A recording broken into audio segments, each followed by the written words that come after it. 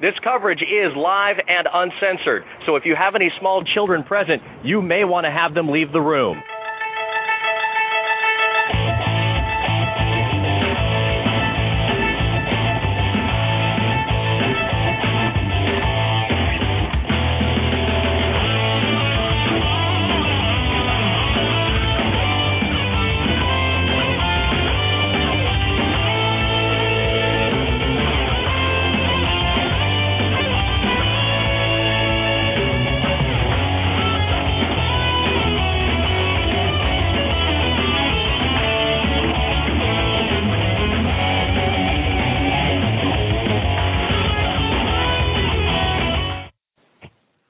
What's up? Welcome to My Take Radio, episode 104 for Thursday, August 25th, 2011.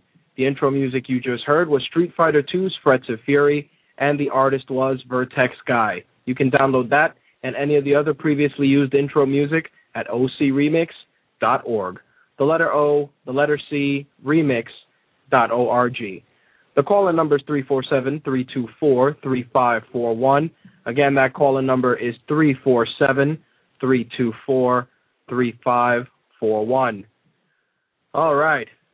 Nice little 1 week break.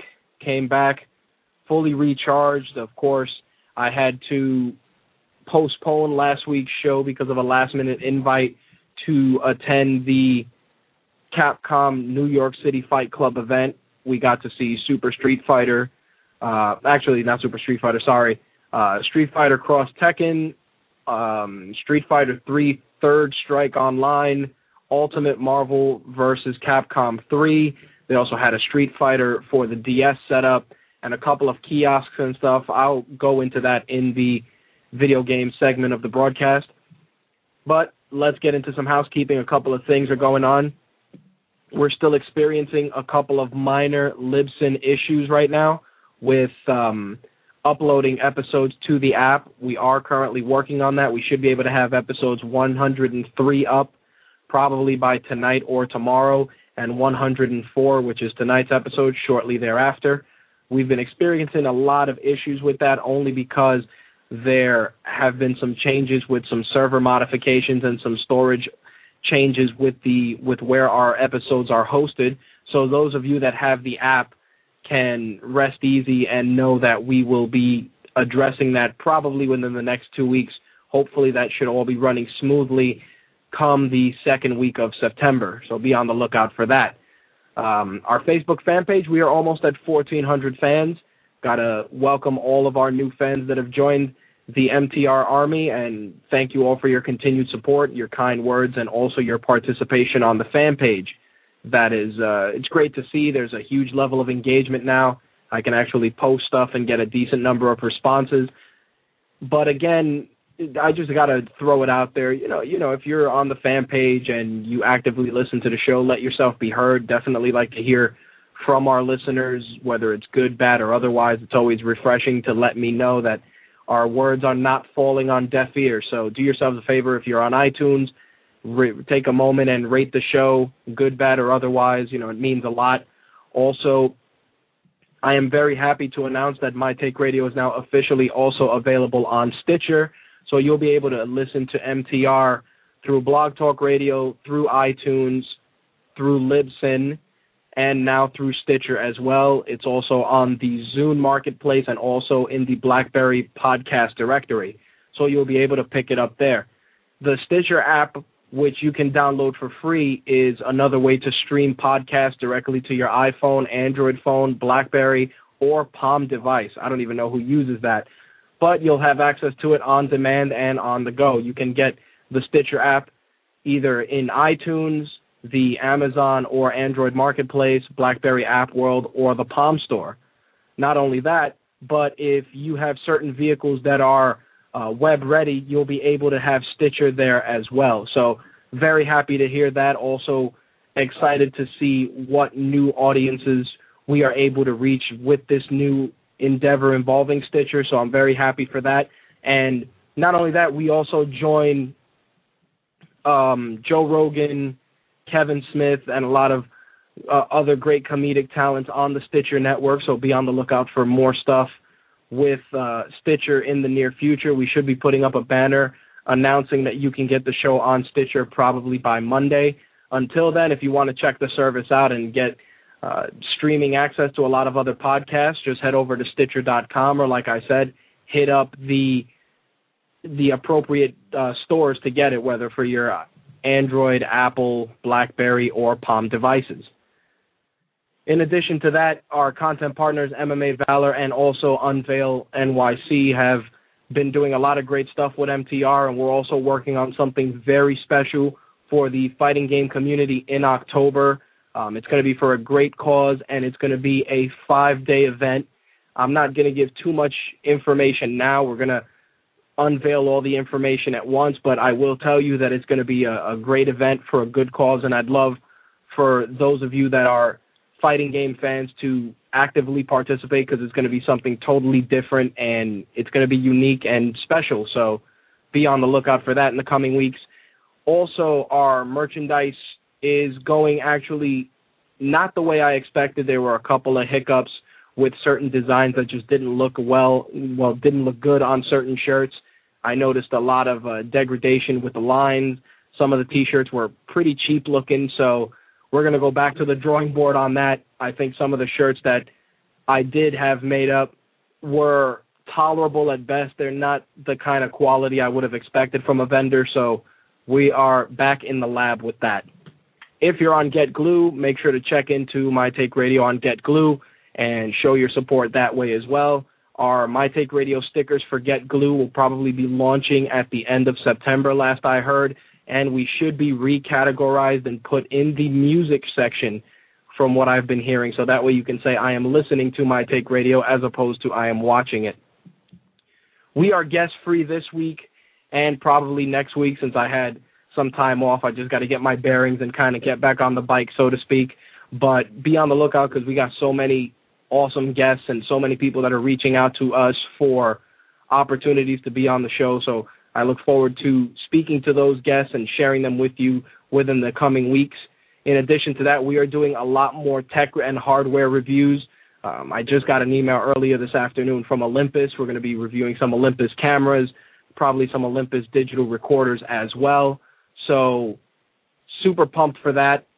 And lastly, the other hardware that we should be getting probably within the next few weeks is going to be crazy. I'm hoping that I get it after Labor Day, and it's probably going to be some phones in there as well. But be on the lookout on mytakeradio.com and on the Facebook fan page for those announcements. And we are still looking for new writers. Don't think that it's something that we are not working on. We are evaluating writing talent. If you are interested in writing for MTR and share some of the same views we do, just drop me a line, mtrhost@mytakeradio.com. Throw a writing sample in there, what your strengths are and what topics you'd like to cover, and we will review it and get back to you. Again, just try and make sure you are familiar with the product. I noticed, especially with a couple of people that have approached us about writing, that they have no grasp of what we do. One particular person sent in a sample, which was very good, and there were certain things, but I was like, are you aware of the show? Do you know what we cover? Blah, blah, blah, blah, blah. So he listened to the show, and he was like, oh, well, I hadn't listened to it before, but the quality of his writing is good, so we'll see what the deal is with that in the coming weeks. We'll see what I decide to do with that. Our app-exclusive MTR Behind and Beyond the Mic shows are actually finally ready for prime time. We're going to throw a couple of episodes of that up once the Libsyn issues are solved, and those are going to be app-exclusive. So you'll be able to pick those up either for Android or in the iTunes Marketplace on the My Take Radio app. All right. That's going to wrap up the housekeeping. Let's get into some of tonight's topics. We're going to talk about Monday Night Raw. We're going to talk about what's going on with Matt Hardy, because even though I don't really want to talk about TNA, the Matt Hardy situation just needs to be addressed. Of course, we're going to talk a little bit about UFC 134, which is this weekend from Brazil. We got some What the Fuck movie news, and we also got some video game news. They are a little light this week, so, it is what it is. There's no opening monologue for this week. It was actually a pretty quiet week on my end. There was nothing that jumped out of the ordinary. The only thing I will mention is, the earthquake situation and the hurricane situation and people constantly walking around saying it's the end of days. It's get the fuck over yourselves. Shit happens, and that's it. But with that said, let's not beat around the bush and get into some MMA.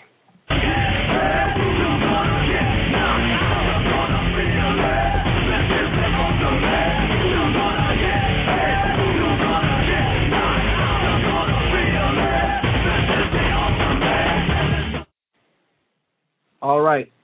Of course, this coming weekend is UFC 134. You'll be able to watch that on pay-per-view, and it's going to be live from Brazil. It's going to be fantastic. They got some really great fights on that card. I actually gave my fight picks last night on MMA Gospel Radio, so if you are interested in hearing my fight picks, do yourselves a favor. Head over to blogtalkradio.com/MMA Gospel and check those guys out. Great group of guys over there. Gary, Spilled Bag of Ice.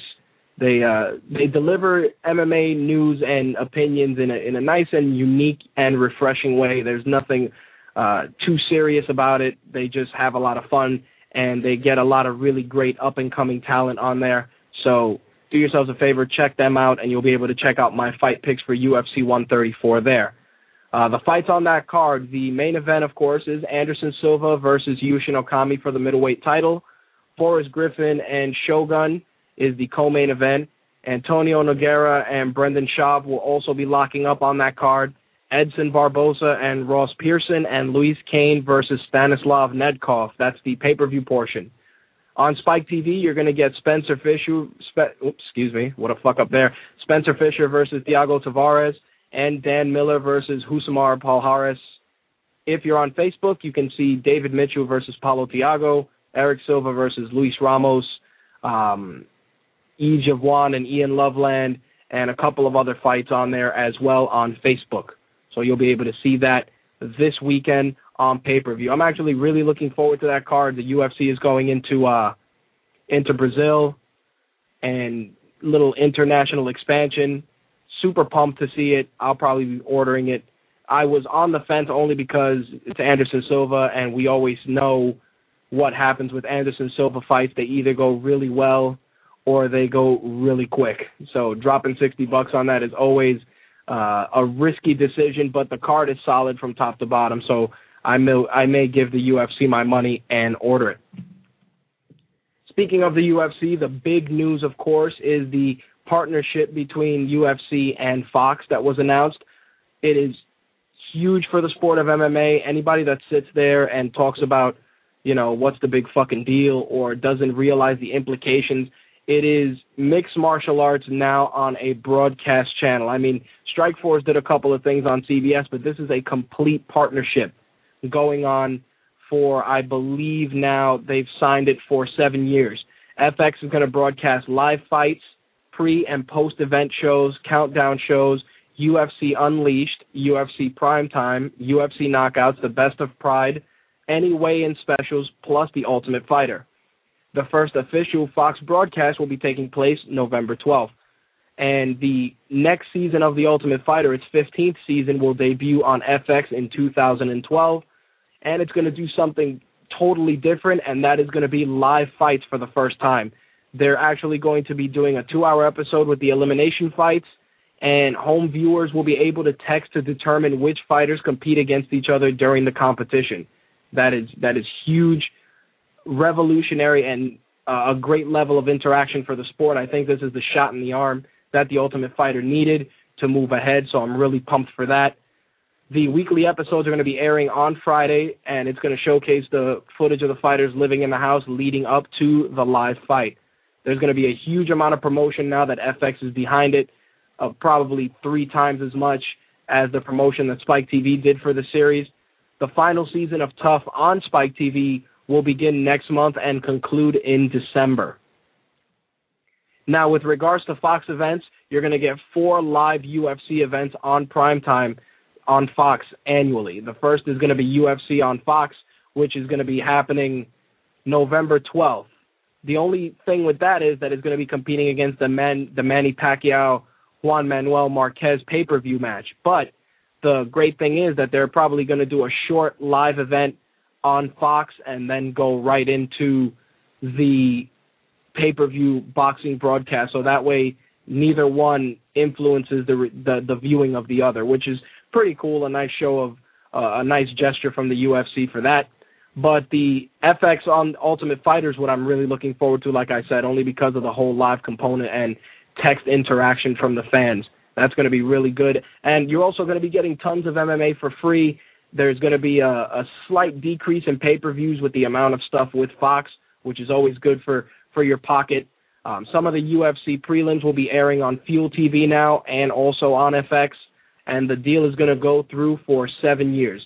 Fox is going to be paying the UFC approximately $100 million per year as per the terms of the agreement. So great for MMA fans, great for the fighters as well for being able to be on broadcast television. It's a huge amount of exposure for those guys, and I'm really happy that the UFC has made it this far.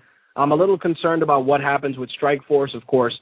With a lot of these guys moving from Strikeforce to the UFC, there's rumors of Overeem signing with the UFC, Nick Diaz, of course, and the reevaluation of the promotion itself next year. It leads me to believe that at some point Strikeforce will be folded and whatever fighters fit in the UFC will be put there, and that's going to be that for the brand. The only alternative I see is them keeping it live, keeping Strikeforce alive and dedicating it to women's MMA. I don't know if that's the direction they want to go in, but I'd like to see something because there still are a lot of talented female fighters that can be showcased, and Strikeforce would be a great vehicle for that. A fighter I haven't talked about in at least a year, John Copenhaver, a.k.a. War Machine, now legally known as War Machine, is officially out of jail and will be returning to the cage October 15th against Gideon Ray at Chicago's Cage Fighting Championship 4. I'm actually very happy to see that. War Machine is a very unique individual. He gets a bum rap for a lot of the stuff that happens to him, and he's been caught in a couple of awkward situations, but he's a charismatic guy. He's a great fighter.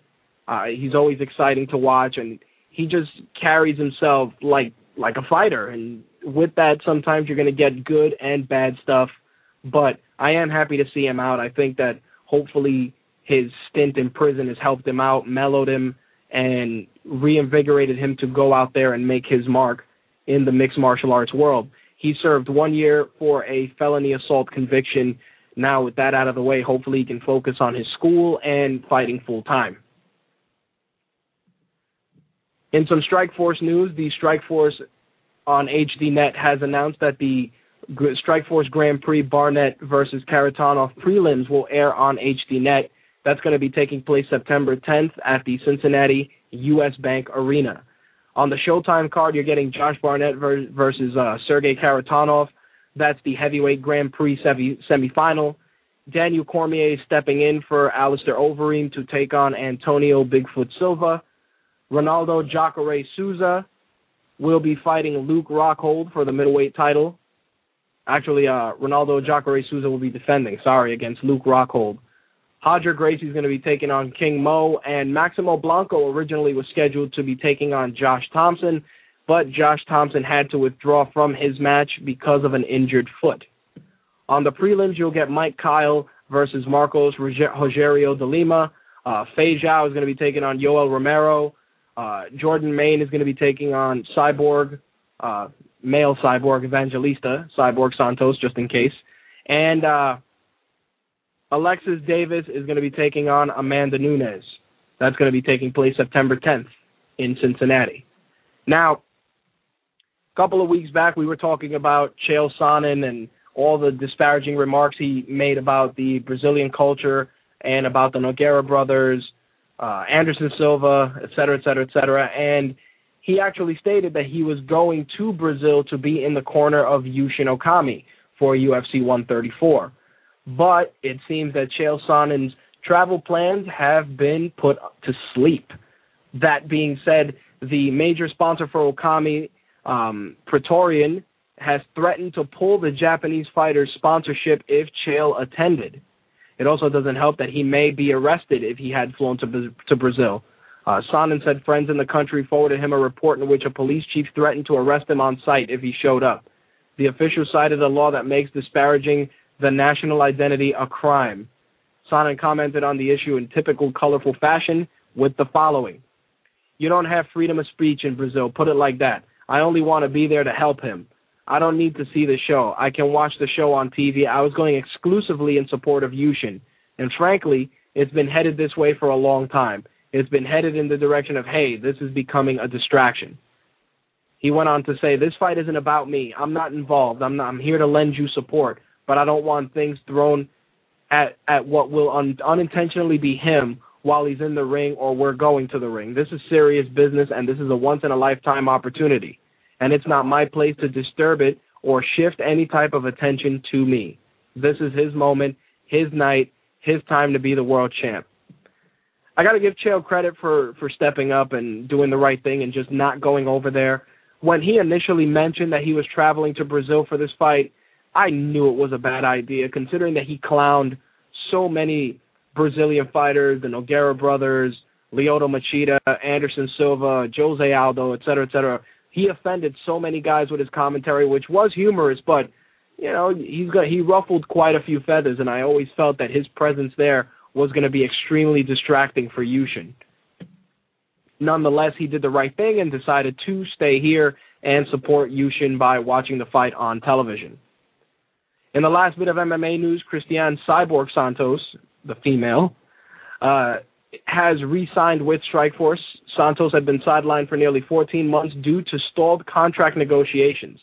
Her management released a statement that read as follows. Cris is ecstatic to be staying under the Zuffa umbrella for another year. She would like to thank Strikeforce and Zuffa for the opportunity to prove that she is the best 145-pound woman in the world. Cris has been training and is ready to step back into the cage to defend her Strikeforce belt. I'm very glad to hear that, only because she's one of those fighters that's super exciting to watch. I mean, Marluz Kunin is up there, Gina Carano, all exciting female fighters to watch, and Cyborg is just, you know, it's like watching Vanderlei Silva fight in terms of that level of violence that she puts out there. Her rumors of her going to the WWE were, I prayed that they just didn't come to fruition, because she'd get misused there, and it would be a huge awakening in terms of how business is done here in the States. I don't think she would have adapted, and I honestly think that she should focus on her strengths, which is fighting, and hopefully Strikeforce will be the promotion to help her move forward. That's going to wrap up the MMA news for this week. I'm going to take a quick commercial break. When we get back, we are going to talk some wrestling right after this. I wonder what's on tonight even. Tonight at 10 on your local news. I said to Jesus, Jesus, can you save me? This is the deal of the century, people. I'm telling you. So, Jason, what are we doing tonight? Tumbling with Tumbleweed, Tuesday nights at 10 p.m. blogtalkradio.com Eastern Standard Time. Do you even know? Jason? Jason, are you there? The World Wrestling Federation. For over 50 years, the revolutionary force in sports entertainment.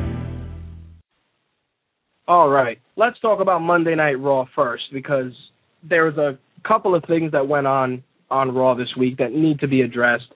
Going into Raw, your champions were as follows. Del Rio, WWE champ. Orton, world champ. Ziggler has the U.S. title. And Cody has the IC belt.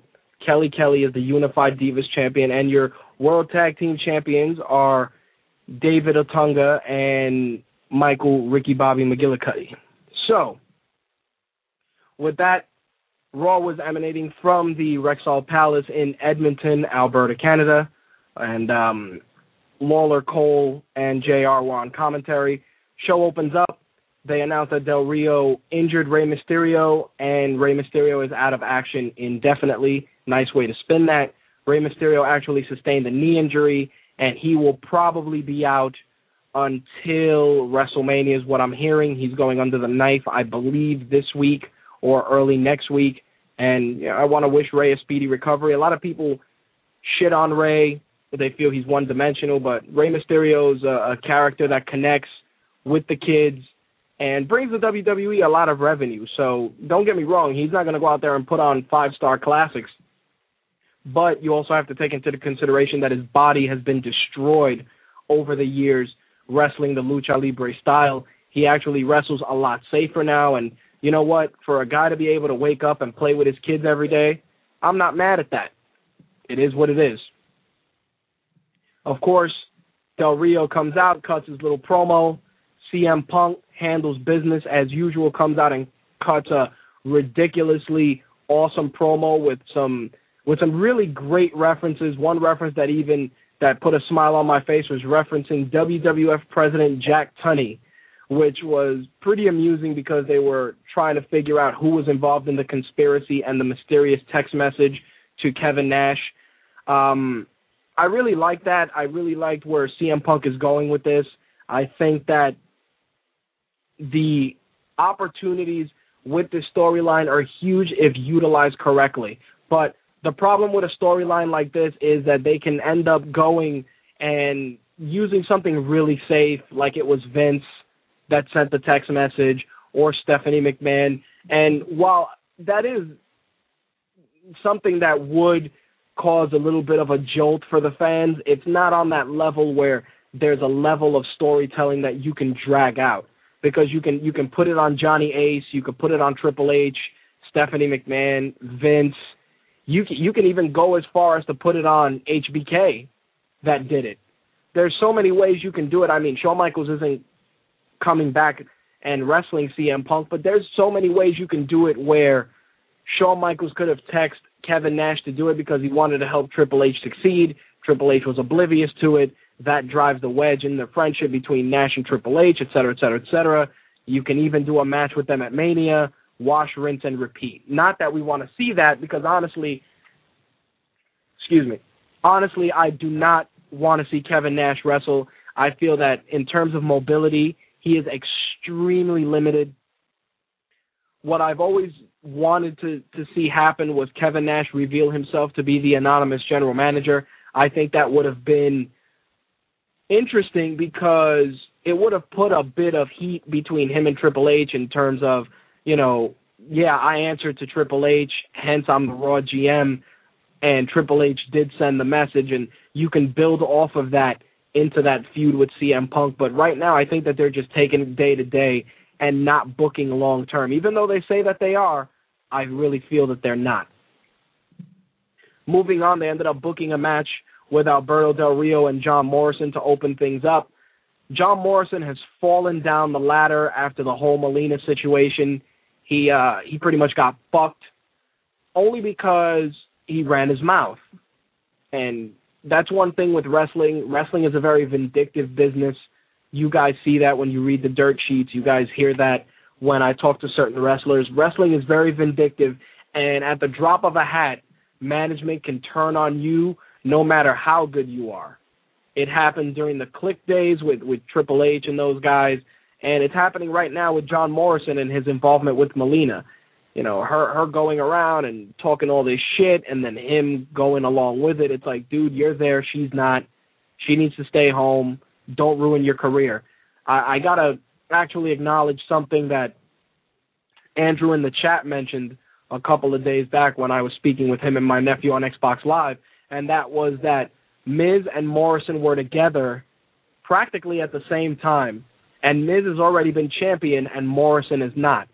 And, of course, the main reason for that is Melina. The Miz took a lot of abuse, they've said, just in terms of him being a rookie and a lot of hazing and a lot of people treating him like shit. The guy's gone on record as saying that he's had to get dressed in a lobby or in a bathroom or in a storage closet just because he wasn't allowed in the locker room because they thought that he was lesser than the other wrestlers. And the Miz has put in some work. Love him or hate him, the guy's taken his licks and he's become somebody legitimate in this business. The Miz is a guy, and again, he's a reality show, cast off, you can say, but he took his wrestling seriously and he grew his character and he worked on his character. His little skit with Jared a couple of weeks back that they were saying, Vince McMahon was really high on. Actually, I can see where they were impressed with the Miz's mic work because he can take something as lame as Jared and a Subway sandwich and do his thing. And that shows not only strength as a performer, but just strength in terms of growing your character. He's on that same level as a CM Punk, as a Chris Jericho, Stone Cold Steve Austin, The Rock, where they can take anything that's given to them, whether it's the shittiest storyline or the most bullshit prop, and they can run with it and make it something important. I mean, he actually added value to the fucking Subway sandwich. He really did. I mean, Subway's a sponsor, but to go in and do something so comedic with it to the point where he actually ate the sandwich after he cut the promo showed that he believed in the product itself and that he felt that he can do a better job. And it worked with his cocky persona. I think The Miz did really good, and the evolution of him as a character is something that I'm watching with great interest, because I think this is a kid, he's probably older than I am, or we are probably the same age. This is a guy that in the foreseeable future, he will headline a WrestleMania. He will be the face of the brand. I honestly would like to see a feud with The Miz and CM Punk strictly because of the promo work, because I know the promo work would be great. I mean, you got The Rock tied up with John Cena. What's going to happen with Triple H? Is he going to wrestle at Mania? Who knows? But CM Punk feuding with The Miz would be really, really good. I think from promos alone, it would be something that can fill up at least 4 weeks of programming. Not only that, but I think that the level of wrestling that CM Punk brings to the table can help The Miz improve as well. So, you know, I went a little off track, but those are my thoughts on that. Eve Torres and Nikki Bella was your second match on Raw, and it was the train wreck you would have expected it. And I can tell you why for a couple of reasons. Eve Torres, she seems very confused in there. I mean, she's super athletic. She does Brazilian Jiu-Jitsu. She was a cheerleader. She was a dancer. But I don't understand how she wrestles, and she just seems so stiff, so robotic. It's like, yo, what is wrong with you? You're supposed to be comfortable with your body. You know, don't get me wrong. You're supposed to be super athletic, but every time you do a move that involves any type of athleticism, it gets fucked up. She actually, at one point, she did a reverse STO, and it just looks so sloppy. So sloppy. And then the Bella twins, I don't understand who's teaching them how to wrestle, but the chemistry looks so awkward. I do have to give Eve Torres some credit for trying to pull off some moves, some new moves in her offense, but you know what? They don't mean shit if you can't pull them off right. Because your neck breaker, you know, the neck breaker she did to close out the match, it just looks so. I actually thought that she banged Nikki Bella's head on the ring, on the mat when she did it. Because I looked at it and I'm like, wow. I watched it in slow motion and I said, how did she not hurt this chick's neck is beyond me. And I think part of it has to do with guys like Finley and some of these other wrestlers not there to teach these divas. I think that right now they're kind of flying by the seat of their pants, which is unfortunate because they got a couple of divas there that they just need a little bit more polish in terms of wrestling to be viable, where you can actually take pleasure in watching them wrestle instead of saying, oh, divas are wrestling, let me pause it so I can look at some tits and go take a shit. Because that's what happens. That's really what it is. Nobody's watching these diva matches for the wrestling. They're watching it because Kelly's coming out. You know she's going to put her box in some chick's face, and she's probably going to grind her ass on some chick's face, which I don't understand the logic in her doing the stink face to a girl. Because when Rikishi did the stink face, you knew it was because he had a giant ass that probably smelled, and he was smothering somebody's face with it. By Kelly doing the stink face to another girl, are you implying that Kelly's ass stinks?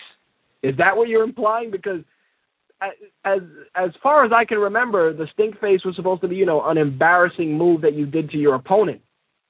Yet Kelly just does it, and the crowd eats it up. I don't understand the logic in that. If she did the Bronco Buster, okay, that's fine, you know, because that's a little bit more a little bit more on the offense side of things.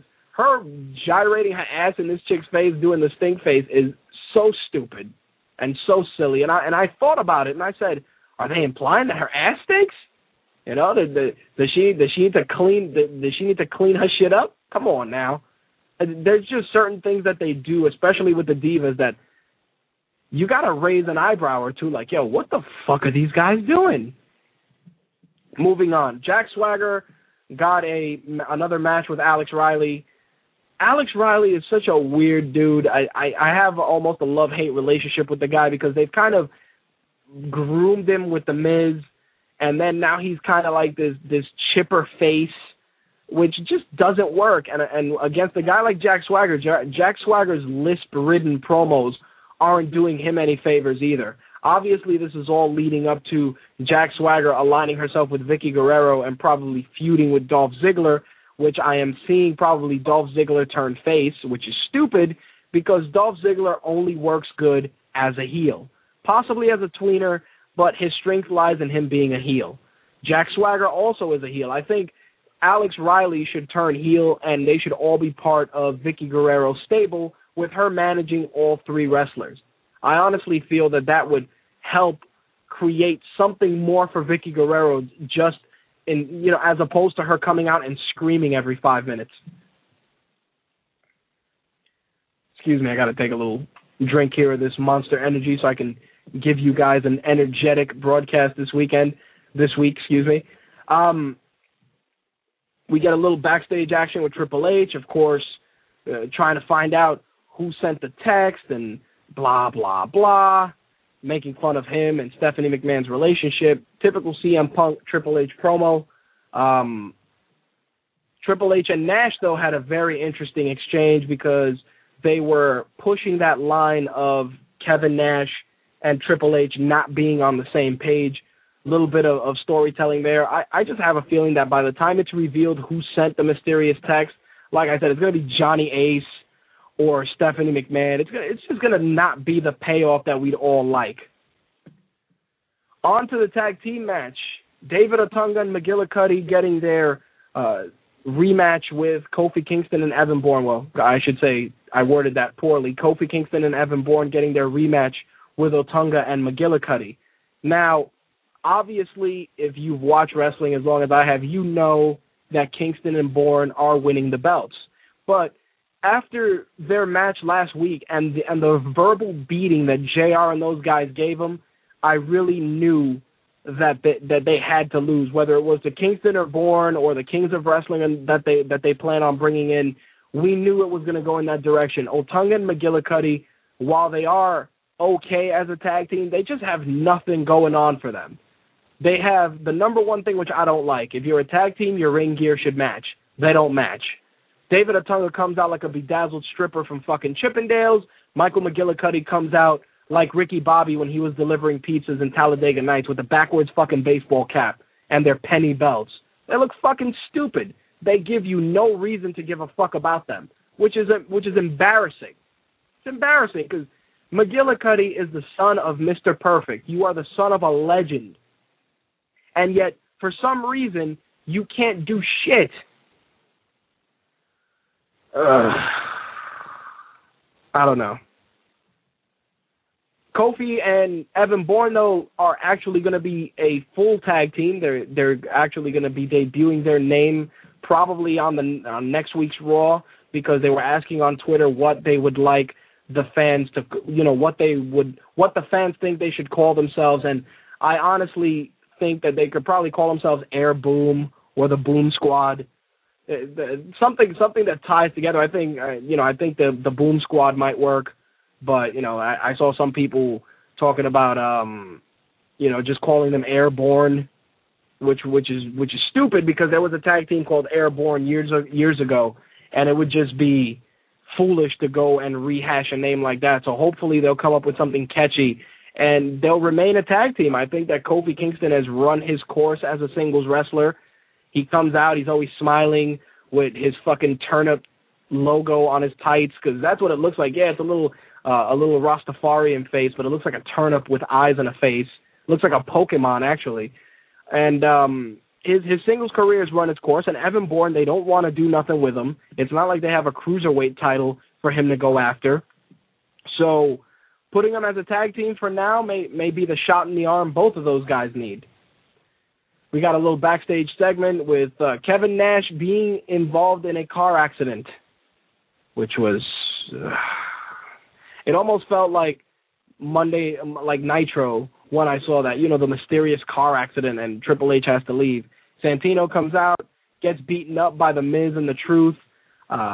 Both those guys just talking about the conspiracy and all this shit. I actually like seeing these two guys together, and they would make a cool tag team. If they were a tag team, I'd call them the Awesome Truth, only because it fits and it has a nice ring to it. But the chemistry, again, The Miz showcasing his mic work and just R-Truth's insanity with his character, it just works well together. And the whole, little Jimmy, you got all this conspiracy shit. I really like it, and I'd like to see The Miz and R-Truth either as a tag team or maybe as a stable, only because it's good for both guys. The Miz gets somebody that he can work with on a promo level, as opposed to Alex Riley, who sucked on the microphone. And R-Truth gets just somebody that he can play off all his craziness. So I'm hoping that they do go that route with these two guys, because there's a lot of potential there. To close out Monday Night Raw, obviously a number one contenders match with Cena and CM Punk, which was good. It was good on free TV. But if you thought that John Cena was not winning, then you obviously don't know your wrestling booking 101, because as soon as they announced this match, I said, yeah, Cena's going to win. Because Cena already has a beef with Alberto Del Rio, and they've kind of been focusing on that. So to give it to Punk at this point would be stupid. So they figured, we'll give it to Cena. Cena will feud with Del Rio. He'll take the belt from him, blah, blah, blah. And CM Punk, meanwhile, will feud, quote-unquote, with Triple H and with Kevin Nash and with the mysterious sender of the text message, which some people like it. I personally think that they took the belt off CM Punk too soon.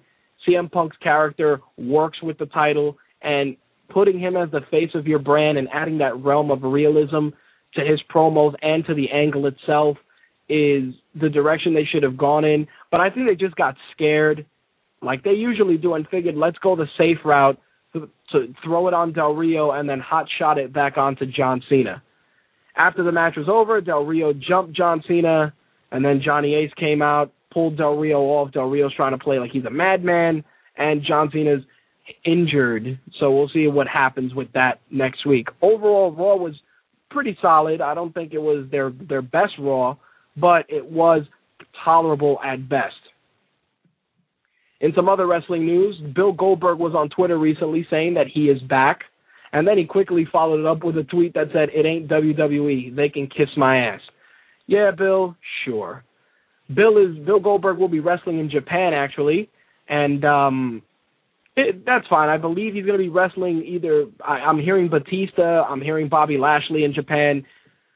I think Bill Goldberg thinks way too highly of himself. I think his tenure in WCW and WWE were great. I think Goldberg as a character was good. I just think that he believes that he's entitled to a lot more than he should be.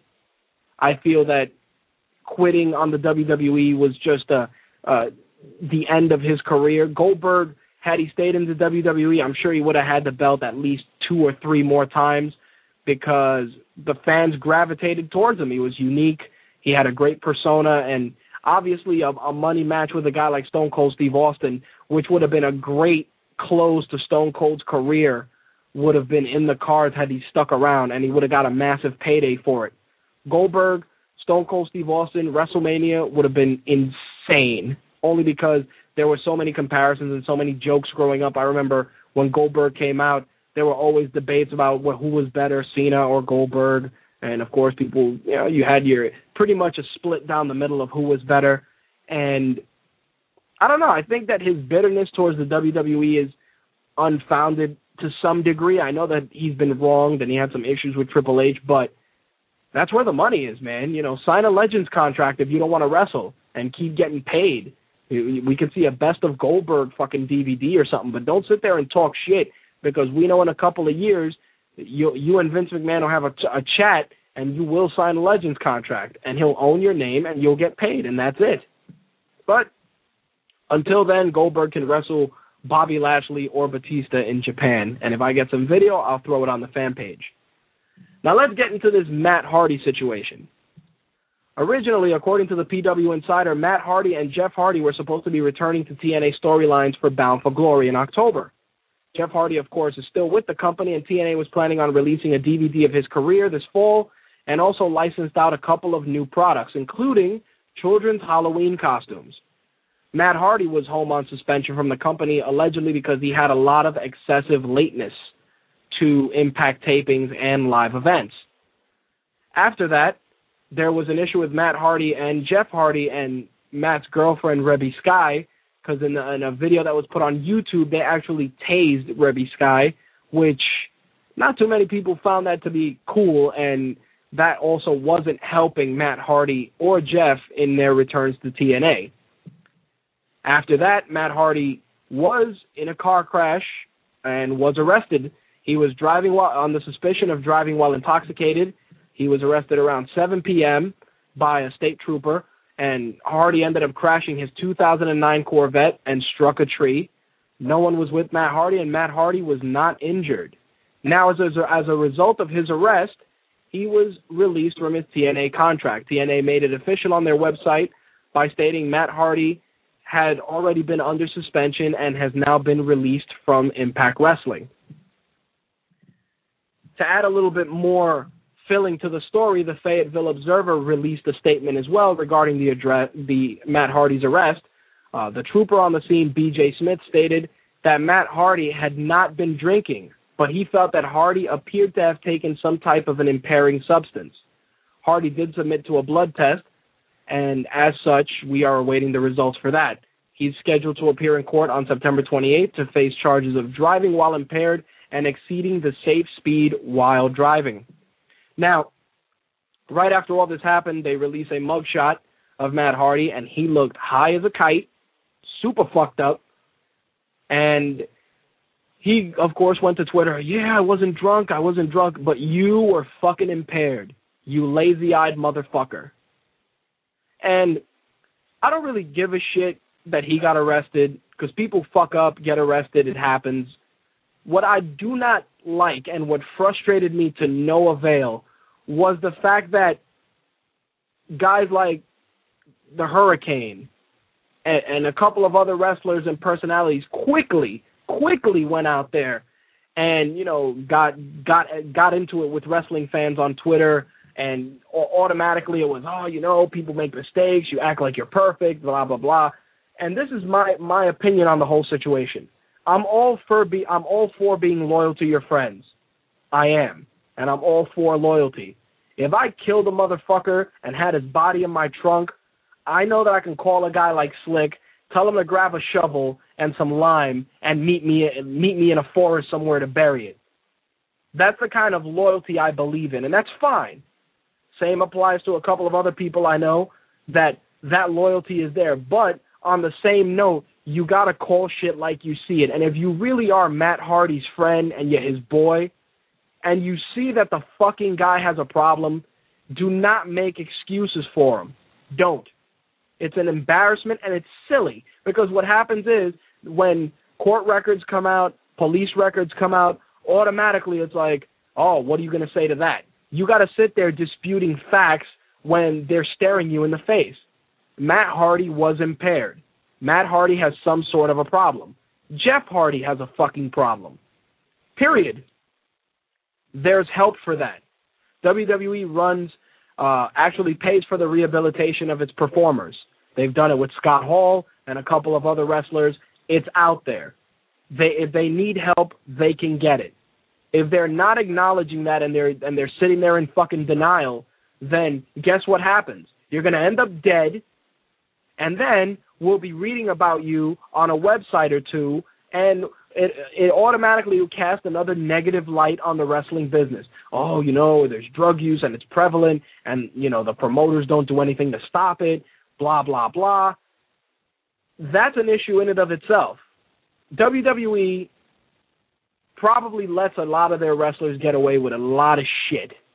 But when shit starts getting a little out of hand, after what happened with Benoit and a couple of guys, they are a little bit more proactive. I do not feel TNA is as proactive with its performers. Because Jeff Hardy came out to wrestle fucked up, completely toasted, against Sting. And it was, a little bit of a statement, and then they sent Jeff Hardy home. It's like, dude, you came out hammered to wrestle. Hammered. There's no sending you home. They're sending you to the fucking unemployment line. And you would think Matt Hardy being the good brother, but he's another guy that hides behind 1,000 excuses. And that's not to say I don't like them as performers. The Hardy Boys are legendary performers. Their ladder matches, all the great matches they've had, fantastic. You can't erase that. But you know what they're doing? They're shitting on their own legacy by doing all this dumb shit. And then guys like the Hurricane and some of these other guys automatically, oh, well, you don't know what kind of problems he has. Well, if you know what kind of problems he has, then be his boy and don't sell his bullshit. Stay off of fucking Twitter. Stay the fuck off. Instead of being on Twitter fighting with every wrestling fan that says something negative, go to your boy's house and be like, look, man, we need to get you some help. Stage a fucking intervention. Do something so that I don't have to read about Matt Hardy found dead in his fucking apartment 6 months from now. How about that? Stop wasting your energy going on Twitter, arguing with wrestling fans. It's like yelling at fucking at air. It's always going to be there. Negative comments will always exist. Matt Hardy fucked up. Fucked up. What if he didn't crash that car into a tree and crashed it into a house or into a gas pump or into another driver? What if he would have killed somebody? What excuses were you motherfuckers going to make then? Because that's what I like. They don't think about the fact that, oh, man, he hit a tree, he's lucky. No, you don't know what problems he has. I do know what problems he has. They're fucking called substance abuse. It's not even that I dislike. Like I said, I don't hate Shane Helms or Jeff Hardy or Matt Hardy. I don't have that. I just don't like the hiding behind the ridiculous excuses. Just be forward with it. Look, my boy fucked up, and we're going to get him some help. And leave it at that. And stay off of Twitter. Or don't even address the comments that people send you. Because I almost put something out there. I'm like, yo, man, that's your boy. Why didn't you do something? But to sit there and argue back and forth with Shane Helms on Twitter, what the fuck was that going to gain? It wasn't going to gain me shit. Because I'm not looking for my 15 minutes of fame. But just as a human being, you'd be like, yo, man, take care of your boy. Which leads me to another bit of bad luck for Matt Hardy, which happened yesterday. TMZ reported that Matt Hardy had been rushed to an emergency room in North Carolina after falling down in his home. Sources say that Hardy had not been feeling well, and it hasn't been determined why he fell. A family member went on record stating that Matt Hardy is expected to be released tomorrow. This happened yesterday, so he would probably have been released today. Now, again, he mysteriously falls. I've fallen in my house. Hell, I've fallen down my stairs in my own house. I get up, I put some ice on whatever hurts, and I keep it moving. If you got to go to the hospital because you fell, unless your ass fell off a fucking ladder, which in Hardy's case shouldn't even be an issue considering how many ladders he's fallen off of, why are you in the hospital? I'm sure there's more to that story, but like anything else, you got to keep shit quiet. But again, if he's home and he's got problems, somebody needs to be there to make sure that he don't get fucked up, that he don't hurt himself. That's it. Because like I said, I don't want to read in 6 months, Matt Hardy found dead, Jeff Hardy found dead, because you can stop this shit. I'm tired of Opie and Anthony do a clock. They do, not a clock, but they do kind of a wrestler death report where they have a bet that no wrestler can die within 100 days. That's what it is. I think it's 100 days, and they want to know if 100 days can pass without a wrestler dying. And that's really fucked up because I think they got to a point where I think it was like 92 days or 93 days, and Chris Kanyon was the one that died, and they had to restart the clock again. And it's crazy that you can actually sit there and run this type of a gag because these are real people with families and lives, but they're in a profession that the rate of them fucking keeling over is quite high. I don't know, man. I'm going to watch this Hardy situation with much interest. Obviously, Jeff Hardy's been announced to be returning to Impact, which I believe is being taped today. and I swore I wouldn't give a shit about TNA, but this Hardy situation just could not be left behind, so it needed to be discussed.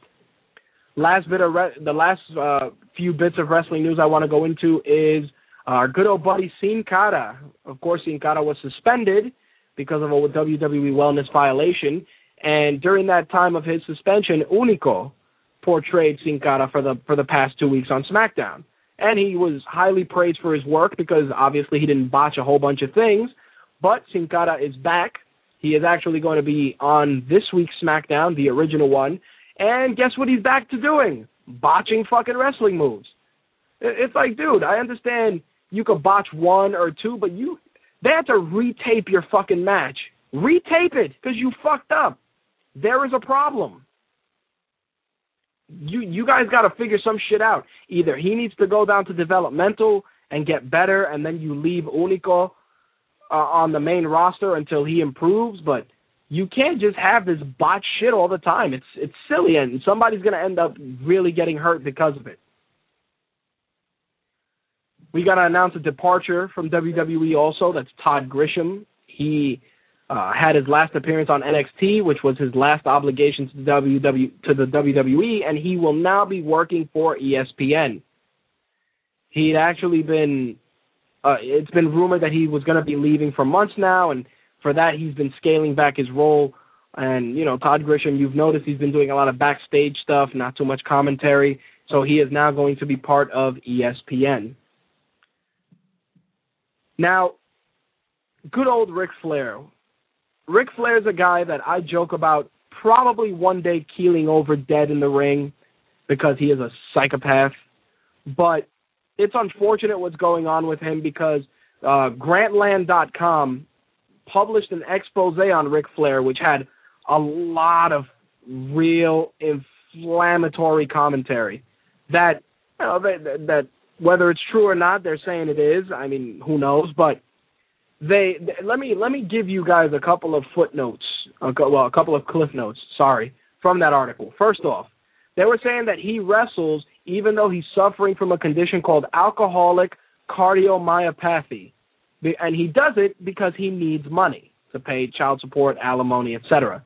He's used his NWA title belt as collateral for loans. I kid you not. He's walked in, said, I need a loan. They're like, Mr. Flair, you have no collateral. Damn it, man, I got this belt. I'm a wrestling god. And he throws it there like a psychopath and probably elbow drops it when he hands it in. He hasn't paid taxes throughout most of the 80s. That's what they're stating in the article. They also said that there's a lawsuit that was filed against him for allegedly flashing his genitals at a flight attendant. Woo! Nature boy! Look at my dick! I can imagine him just yelling on a first-class flight at some flight attendant to look at his pecker. That visual alone is amusing enough. In addition to that, he has a couple of domestic and physical issues with several of his ex-wives. So Ric Flair just wrestles to pay alimony. And to think, this is a guy who had it all. The guy survived a fucking plane crash. And he had a broken back. And he came back and wrestled, and he made a name for himself. He's a legend in this industry, and this is what he has to do.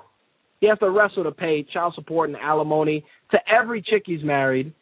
He's flashing his dick on airplanes. What the hell, man?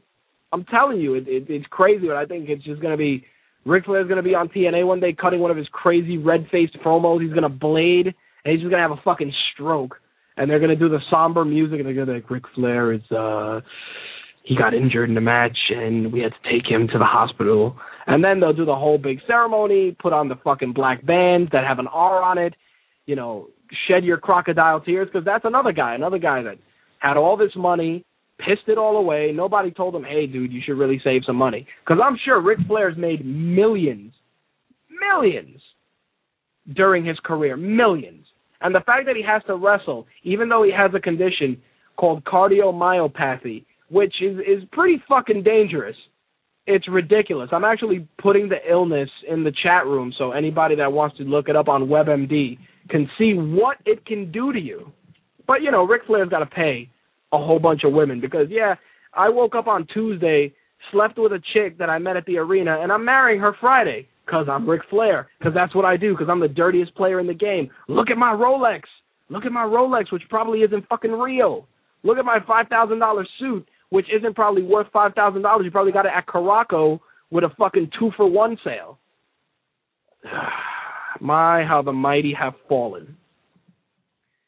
To close out our wrestling segment, I got to throw some news regarding our buddy Jeff Katz and the Wrestling Revolution Project, which was his crowdsourced wrestling promotion. Every week he's been announcing on GeekWeek.com new wrestlers that are signing up for his promotion.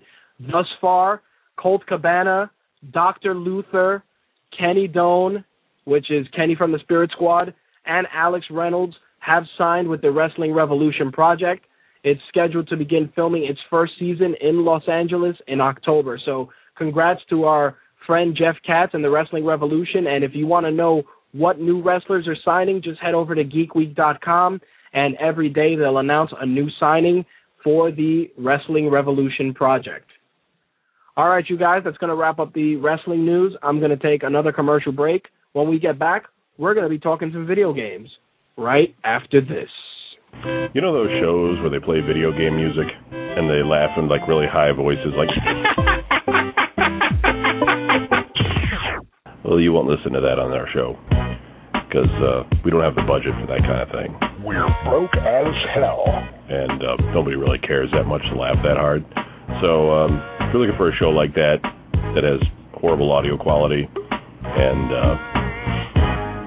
void of fake laughter, Video Game News Radio, 11 p.m. Tuesday nights on all games.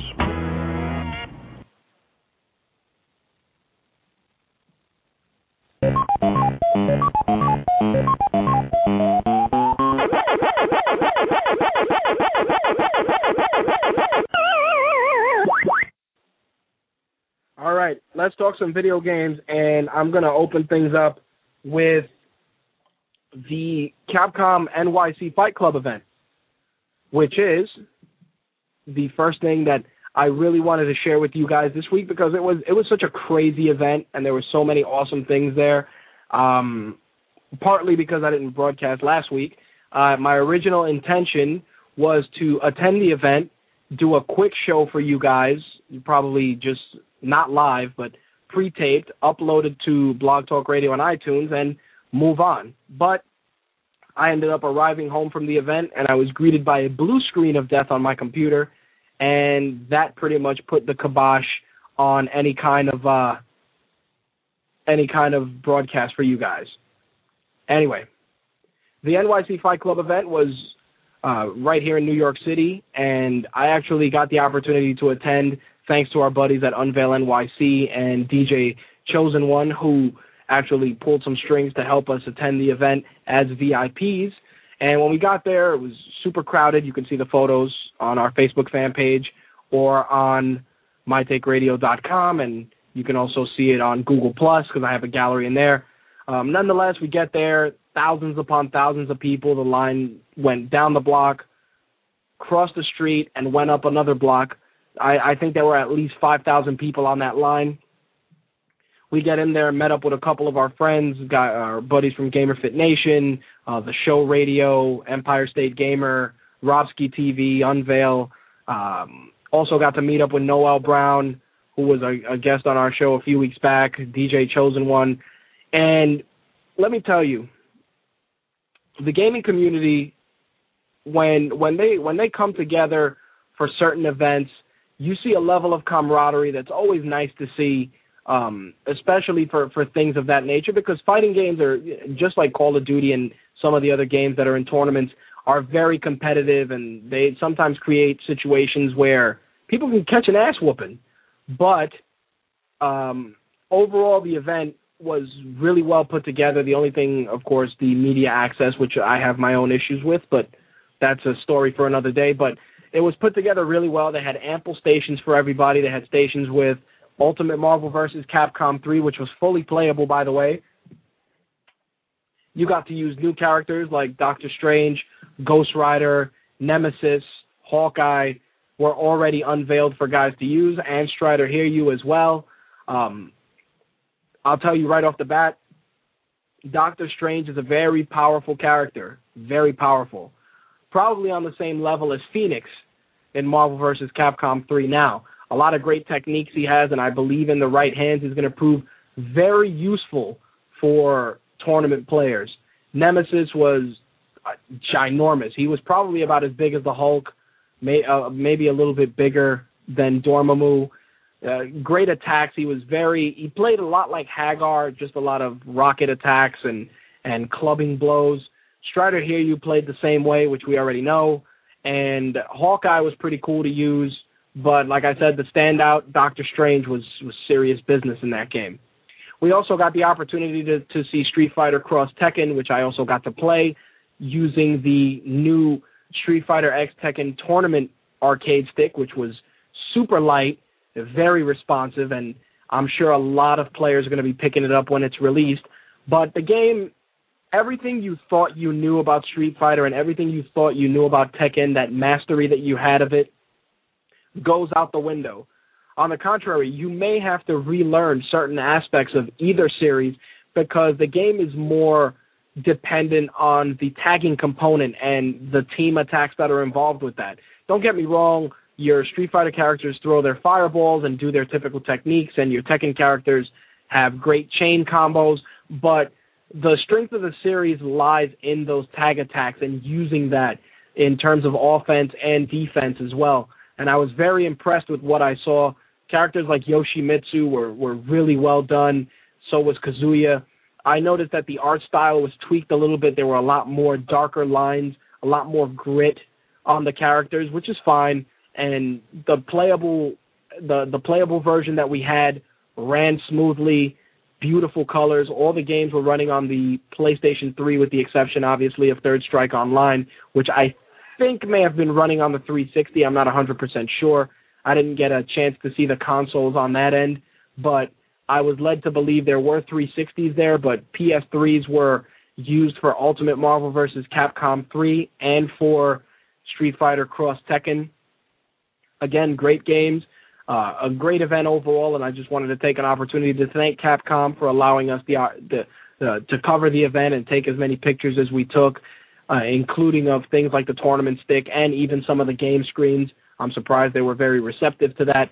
And also got to thank Andrew from the show radio. He was very helpful in taking some of the pictures that we took, as was Black Bible from Gamer Fit Nation and Steve from Unveil also. So Fight Club was a great event, and if you want more details, you can check out the write-up I did on mytakeradio.com, or you can look at the photos on our Facebook fan page or on my Google Plus page as well. They may also be going up on our My Take Radio Flickr account. We'll see if I decide to actually set that up. Moving on into some other video game news. Two Connect games are killing it right now in terms of sales. Microsoft's Michael Johnson said that Dance Central has sold 2.5 million copies and Connect Sports has sold over 3 million units. Both games are getting sequels, which you can expect in October. In some other Xbox news, Major Nelson announced that Sonic CD is coming to Xbox Live Arcade. You'll probably be able to play that at PAX. So you can probably expect that in November, because I know that they'll probably do a big push for Xbox Live Arcade in November, and you may be seeing Sonic CD there. In some Mortal Kombat news, the Mortal Kombat Arcade Collection, which will include Mortal Kombat 1, 2, and Ultimate Mortal Kombat 3, will be available August 31st. It'll run you $9.99 on the PSN or the PC and 800 Microsoft points on Xbox Live. The collection will, of course, include online play, leaderboards, and achievements and trophies. Now, it wouldn't be a video game segment if we didn't talk about GameStop. Now, usually I come on here and I talk about all the different levels of fuckery that GameStop is involved in, and most of the time they do some really terrible shit, whether it's opening new games and playing them and then selling them as new even though they've clearly been opened, their aggressive tactics to sign up for their stupid rewards programs, and just their overall shitty representation, and sometimes they're real god-awful employees. But GameStop in the news this week is doing something which is really, really scummy, and that is involving Deus Ex Human Revolution, which came out for Xbox Live, for Xbox, and for the PC. Now, what they ended up doing is that if you bought Deus Ex on the PC, you'd get a coupon to download a free copy for OnLive. OnLive is the cloud-based video game service where you can buy and rent games with either the OnLive microconsole or on your PC. Anyway, OnLive announced that all PC versions of the game were going to be including a code which could be redeemed for a cloud version of the game, which you can play anywhere, your desktop, your laptop, or your television if you have the microconsole. Our buddies at GameStop, according to GameSpy, actually opened copies of the game and removed the free OnLive coupons. Then they went on to sell those games as new. The report was backed up by an email sent by GameStop management, which told employees to remove and discard the coupons and sell the games as new. When approached about it, the GameStop PR rep Beth Sharum said the following: Square Enix packed the competitor's coupon with our DXHR product without our prior knowledge, and we did pull and discard these coupons, Sharum said. Here's the crazy thing about it. There's a lot of ramifications here, and they're still being explored, but if you open any product that is sold to you as new, as soon as you open it, the title of new goes out the fucking window automatically. Whether it's a game, a CD, food. If food is spoiled when you open it and you return it, then they'll throw it out and you'll get new food. But it's not, hey, we're going to take this opened pack of chicken and resell it. The same thing applies to these fucking games. You open the game, clearly it is no longer new. That fresh seal that you unlock the freshness of that new game is gone. Because of a coupon? The fuck out of here. But it gets better. GameStop released an official statement on their Facebook page. They put, regarding Deus Ex Human Revolution's OnLive codes, we don't make a habit of promoting competitive services without a formal partnership. Square Enix packed the competitor's code without our prior knowledge, and we did pull these coupons. While the new products may be opened, we fully guarantee the condition of the discs to be new. If you find this to not be the case, please contact the store where the game was purchased, and they will further assist. No, fuck you. You fucking assholes, open the box. Clearly, it is not new. What, the disc is new? Doesn't mean shit. You open the packaging. It is not new. I don't give a fuck. So, of course, now they've decided to pull all the Deus Ex copies off the shelves, and probably they'll be receiving new copies without an OnLive coupon for them to sell. But this has done nothing to put GameStop in gamers' good graces, especially because of the fact that they actually acknowledged opening the shit and still selling it as new. Unfucking believable. I've just been informed that Slick is on line 1. I'm going to bring him on. What's going on, brother? What's up, man? Our buddy on this... What happened? I said, what's up is our buddies at fucking GameStop. Exactly. This, if Deus Ex fans don't start a class action lawsuit, they're straight up fucking morons, because this is an easy payday. First of all, like you said, they're opening the boxes and still selling them as new. That's bullshit. Second of all, it's none of your business what Square Enix puts in their fucking box. Period. And lastly, me as a customer, if I'm buying Deus Ex, you just stole from me. That's right. Because the box obviously says that this shit is in there. Whether it does or it doesn't, Square Enix is letting you know that it's in there. And when I open the box, it's not in there. And you're correct. Admitting that you took it out, so you just stole from me as the customer. And you doubly stole from me because you stole my property that I paid full price for, and you charged me full price for a used item. That's right. So, again, anybody who's listening to this show, if you play Deus Ex, if you bought this shit from GameStop, and you don't try to do a class action lawsuit, you're a fucking idiot too. Sorry, it just is what it is. Yeah, it really is crazy that they would sit there and, they would sit there and actually say, hey, man, we did it. Sorry, but fuck you. Because that's pretty much what happened. They're like, yeah, we opened it. Yeah, we fucked with your brand new game that we still want you to pay brand new money for. Yeah, we did that. And we don't give a fuck. Which is unfortunate because you got to think about it. Like you said, you opened property you stole from the gamers because that's a free copy of a game that they're entitled to have. Bingo. It's terrible. I mean, I have On Live, and it's a nice service. But why? Just because you don't work with On Live doesn't mean that you should ruin the integrity of the merchandise that you're selling. You're getting the money regardless. You're getting $60.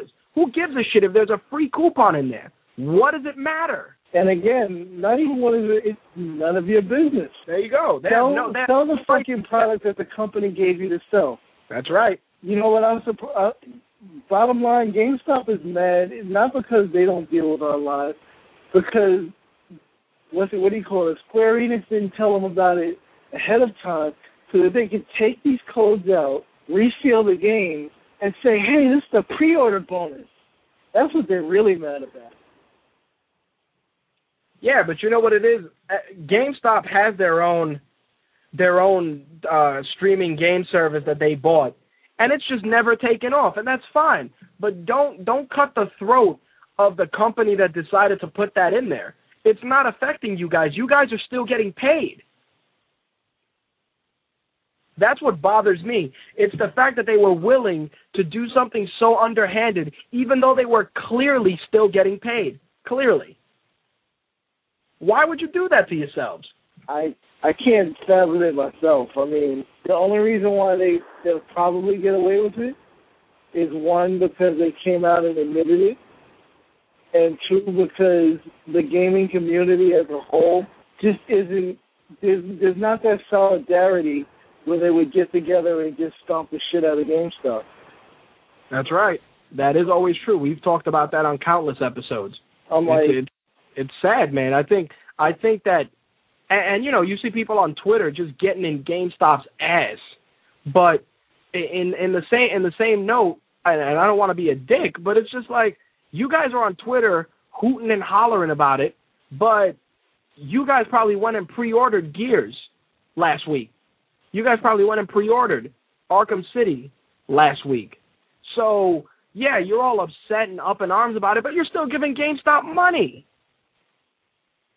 You know me. You know how many times have you and I spoken and I go, dude, I avoid going in fucking GameStop as much as humanly possible. For that reason. I haven't bought shit from them in over a year at least. Exactly. And it's not, it's not even on principle. I'm just refusing to do it. That's all. It's like, look, I don't want to fucking go and give them money. I'd rather give money to Amazon, Target, Walmart. Yeah, they're big box retailers. They're not in tune with the gaming community. They're just there to sell you shit. But sometimes as a customer, that's what you want. I just want people to sell me shit.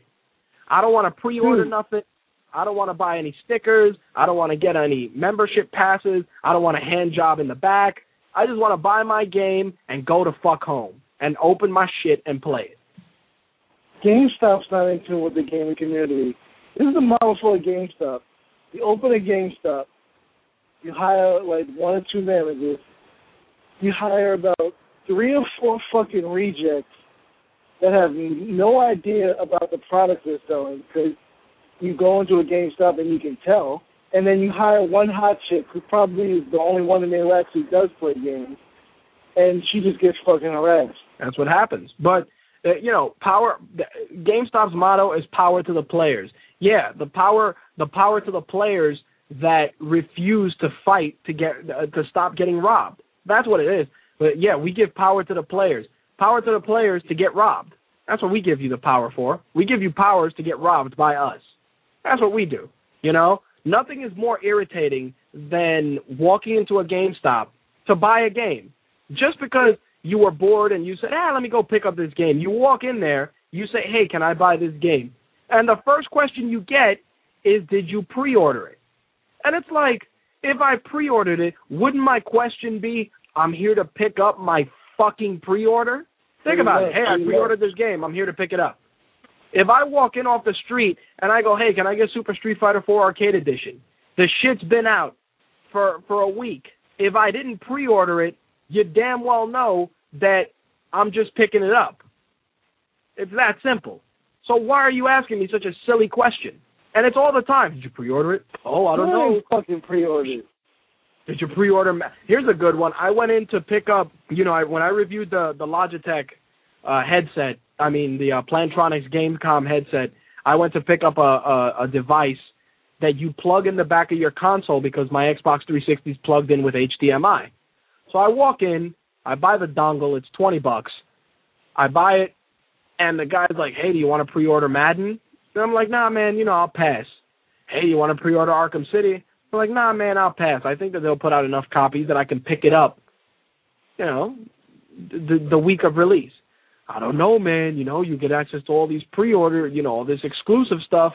And I'm like, this is all exclusive shit that'll be exclusive for 3 months. And then you'll be able to buy it on Xbox Live. Stop your shit. I'm like, dude, I just want to buy my part and leave. Did you sign up for our rewards program? Save 10%. Dude, that's the sales tax. Can I just pay for this? That entire exchange took 22 minutes. 22. So buy what my answer to that is? The day something comes out that I want, any game that I want, I leave my house a little bit early for work. I get on the Long Island Railroad. I get off in Baldwin. I walk into Best Buy at 10 a.m. I walk out at 10:05 with the game, and I go to work. That's it. As much as I can't stand Best Buy because of their dumb shit, I walk in, they have the fucking thing, and I leave. Nobody asks me about pre-orders or extra shit, and I just leave. Because that's all I want. I don't care about your rewards program. I don't care about saving your sales tax, because, like you said, that's all it is. Give me my fucking game. If I really want to save sales tax, I'll order this shit online from a place that doesn't have a store in New York, and I won't pay sales tax. That is exactly right. Probably also get a better price than GameStop in the process. Only thing is I'll have to wait a little longer for it. It's crazy shit, man. But, what do you expect? At this point, it goes back to what you said earlier. If the gaming community doesn't take an active stance against shit like this, then GameStop will never learn. And then all we'll do is sit here and complain. Me personally, I try not to give them money if I can avoid it. I ended up buying that dongle there because Best Buy had it. Then they ran out, and they go, I don't know if we're going to get that back. Not too many people bought it. And that was it. Simple as that. But while you're here, you could help me close out the remaining video game news. In some news regarding OnLive, they actually made some enhancements to their service. The first enhancement they made allows parental controls for parents to monitor what games kids can play, along with offering group chat with people across various games. In addition to that, they added the ability for achievements to automatically post on Facebook walls. The feature will record the 10 seconds of gameplay prior to the achievement and post it. That's pretty cool. Facebook has been terrific to work with on this, said OnLive CEO Steve Perlman, who actually will probably be on the show in a few weeks. They actually made a couple of mods to their system because we're the first guys posting HD resolution videos nonstop to Facebook. They're into it. Not bad, right? Imagine that. You put the first, the 10 seconds leading up to the achievement. That's pretty badass. I also like the fact that the parental controls allow the parents to see what their kids are playing. And group chat across various games. Gee, the PS3 should be able to do that because it's super powerful, and yet it can't. Which is just fucking sad. How fucked up is that, dude? It's like, the PS3 is super revolutionary, can do a ton of shit, but can't do that. Like I said, It's whenever you go from like one thing to another, there's always little dumb shit that just doesn't make any sense. That this thing can do it and this one can't. It's very true. But the last two bits of news are Fallout New Vegas is getting some new content. They're going to be getting a fourth add-on called Lonesome Road on September 20th for all systems. It's going to cost 800 Microsoft points or $10. The week after that, they're going to get Courier Stash for 160 Microsoft points or $1.99. The stash is going to include all 4 pre-order bundles. Probably pre-order bundles that people got when they bought it at any big box retailer. Lastly, Gunrunner's Arsenal will be out the 27th for 320 points. That pack is going to add new weapons, weapon mods, ammo types, and recipes. Not bad, man. They're really stretching out the shelf life of Fallout New Vegas. Fallout has always been a popular franchise, but ever since 3 came out, that shit has been gangbusters. And it's probably going to continue to be when they come out with the next one. Oh, hell yeah. But then, you know, the problem with those games is that they come out and they're so, I want to say they're so involved that by the time you get into the meat and potatoes of the game, the new one will be coming out because there's so much shit involved, you know? That's why these people just blaze through these games.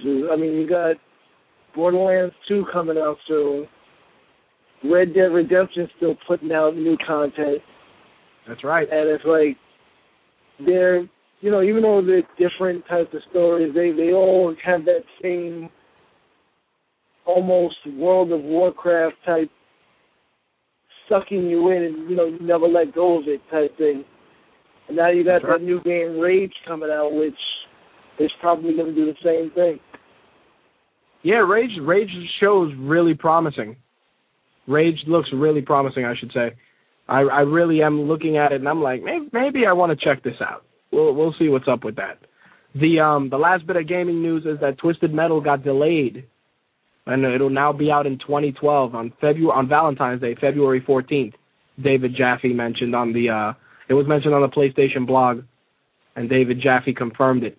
Are you interested in the Twisted Metal franchise? Are you going to get back into that, or? The only thing I can say to that, after what I saw at E3, is maybe now that they're delaying it won't look like a PlayStation 2 game. Wow, it's tough talk, man. I mean, it looked like fun, but like, I'm looking at this game, it was like, this shit looks like Twisted Metal Black. Yeah, Twisted Metal Black was a fucking kick-ass game. I'm looking forward to Twisted Metal only because I really enjoyed Twisted Metal Black. So graphically, I'm willing to let it slide a little bit as long as the gameplay is just as fun. But I do got to look at it like what you were saying with regards to, hey, this is a next-gen console, so please don't let the game look like shit. Yeah, I mean, you got a 25 to 50 gig disc, and you have a game that still looks like it's on a CD. Sorry, on a DVD, on a freaking 8 gig disc. Like, what? Clean that shit up. You're right. We'll see what happens, man. It's February 14th. Hopefully, you know, after earthquakes and hurricanes and typhoons and shit, we'll still be here to enjoy it. Either clean that shit up or do what you did with Duke Nukem and make that shit $40. Because right now it doesn't look like something that's worth $60. You preach truth, my friend. Definitely not a $60 title.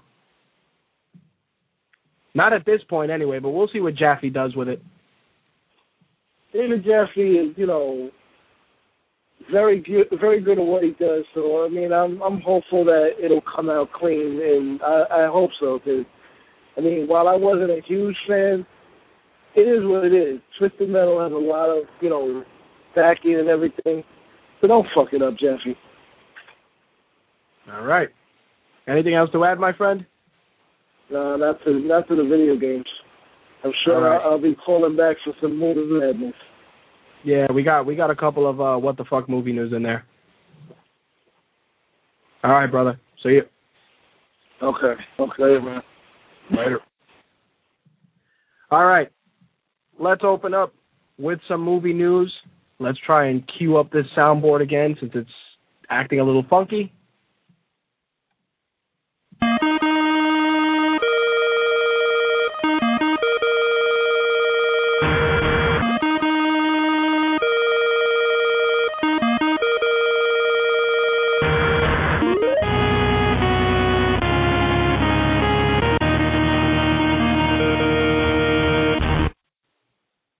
All right, let's open up the movies with The Rock. Ironically enough, it still ties to wrestling, but it is movie and TV related, and it is that The Rock is going to be working with Jerry Bruckheimer in terms of producing an 80s wrestling pilot. There's going to be a professional wrestling show set in the 80s with The Rock executive producing. Jerry Bruckheimer is going to be involved as well, and it's being written by Brent Fletcher, who did Friday Night Lights and Angel, and also Seamus Kevin Fahey, who did Spartacus and Battlestar Galactica. The NBC series is going to have a pilot, which is going to be called a put pilot, which means that contractually NBC will air at least a pilot, and based on the feedback, then they'll make it an ongoing series. I'm curious, especially with what they've done with shows like Mad Men, just shows that are throwback shows, how they plan on doing that. Wrestling is very interesting only because it's such a secretive profession. There's so many things that go on behind the scenes, you know, from blade jobs to the way storylines are laid out to the way shows are programmed, that I'm curious to see how they plan on bringing that to the small screen. I think The Rock's involvement is huge only because he's really behind this project, and his involvement in the wrestling business can give a ton of insight into how the show can progress. And if they do it in the same style as Mad Men and they show, you know, the glitz and the glamour along with, you know, all the pain and struggle that goes along with it, I can see it being successful. So we'll be watching that closely, and I'll keep an eye on Deadline Hollywood because they seem to always bring some of that great news with regards to wrestling stuff up to the main page. In some Resident Evil news, remember at the end of the last Resident Evil, you got to see Jill Valentine. Well, guess what they decided to do in the next one? Not include Jill Valentine. In this one, we're going to be welcoming Ada Wong. Wong appeared in Resident Evil 2 and Resident Evil 4 as a Chinese secret agent. She will be joined by Leon Kennedy and Barry Burton. Mila Jovovich, of course, will be in the movie as usual, portraying Alice. The film will be opening September 14th, 2012. Paul Anderson is directing. In some box office news, The Help was number 1 with $20.5 million. Rise of the Planet of the Apes was number 2. Spy Kids was number 3. Conan was number 4 with $10 million. I'm actually looking forward to checking out Conan. I wanted to check it out last week, but unfortunately I wasn't able to. Hopefully I can check it out this weekend. The Smurfs was number 5. Fright Night was number 6.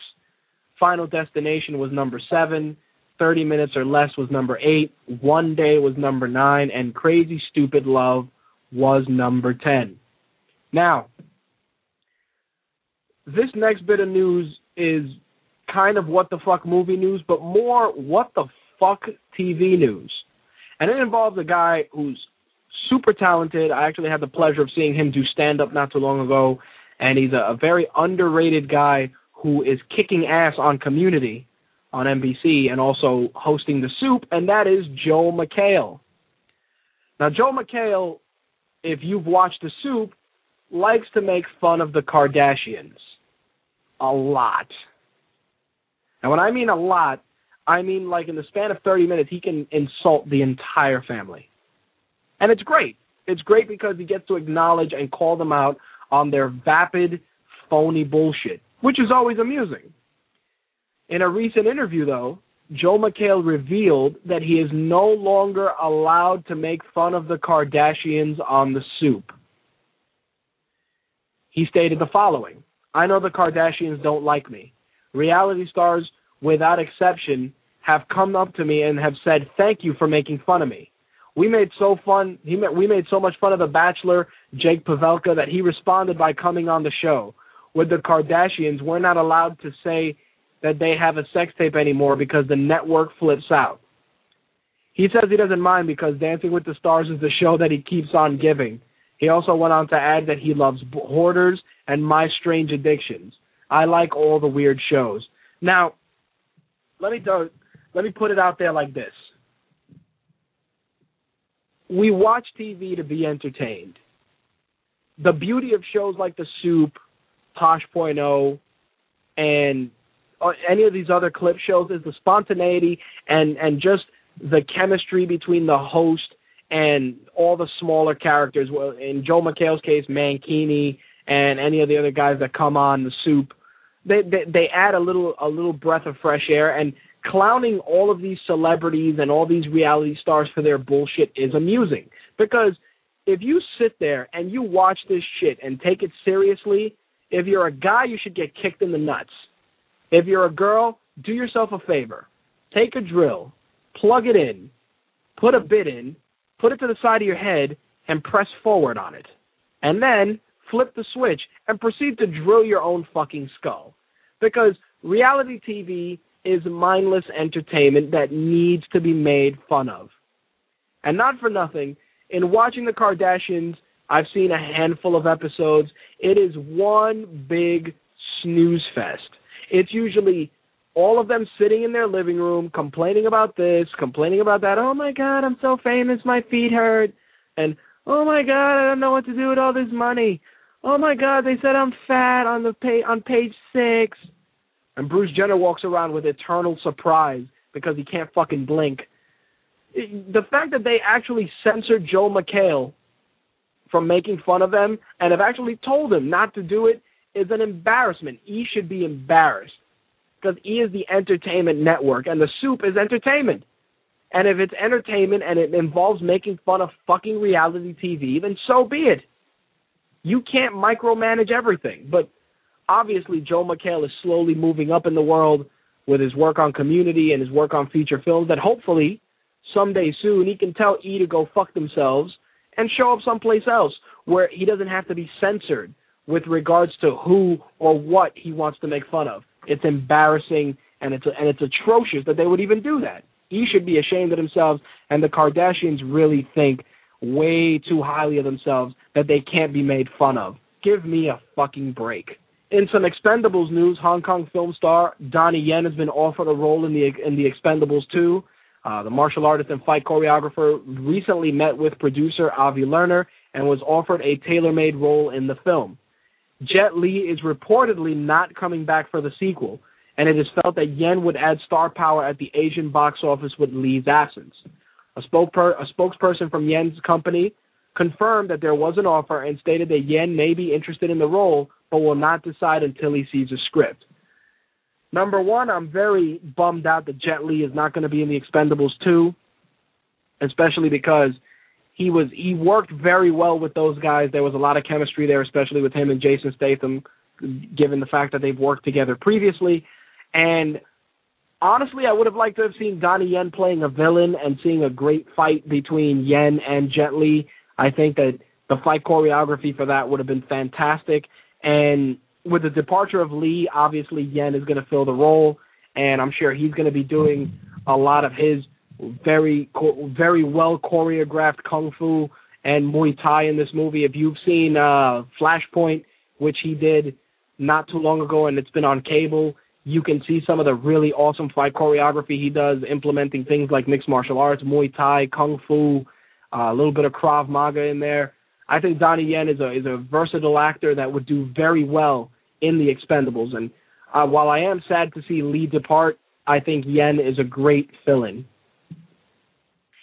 Now, I'm sure that Slick is going to love this, and you can classify this slightly under what the fuck movie news. For those of you that are comic fans, you've probably heard of the comic book series Danger Girl. It started with Wildstorm in the late 90s, and then IDW brought it back. It's about a trio of female secret agents. It's been rumored to be getting the big screen treatment for a long time. Well, now it seems that even though they don't have a screenwriter, a producer, or a director, they have their 3 female leads for the Danger Girl film. Get this: Mila Jovovich, Kate Beckinsale, and Sofia Vergara will be the 3 leads in the Danger Girl film. As of right now, it's a project that is probably going to be picking up steam now that they have the 3 leading ladies involved. But honestly, I think all 3 ladies are a little old because the Danger Girls are very young, or decently young at least. Mila Jovovich, Kate Beckinsale, and Sofia Vergara are definitely over 30, or some closer to 40. And I don't know how that'll work. I mean, Mila Jovovich is really good in the physical roles. So is Kate Beckinsale. But I don't know how well Sofia Vergara can involve herself in a physical role like this. I mean, sure, there are shades of Charlie's Angels in there, but the Danger Girl series is usually known for its action, and I don't think that Sofia Vergara is an action actress. But I will reserve judgment until I hear more news about it. But know this, Danger Girl has been cast with Mila Jovovich, Kate Beckinsale, and Sofia Vergara. So enjoy that bit of casting news. Paramount Pictures announced that even though they've made a ton of money with Transformers Dark of the Moon, they haven't made enough. Transformers Dark of the Moon will be re-released in 246 IMAX locations for 2 weeks, starting August 26th through September 8th.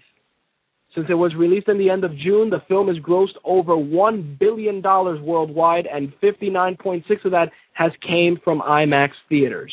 So, if you haven't seen Dark of the Moon between August 26th and September 8th, you'll get an opportunity to enjoy it in IMAX.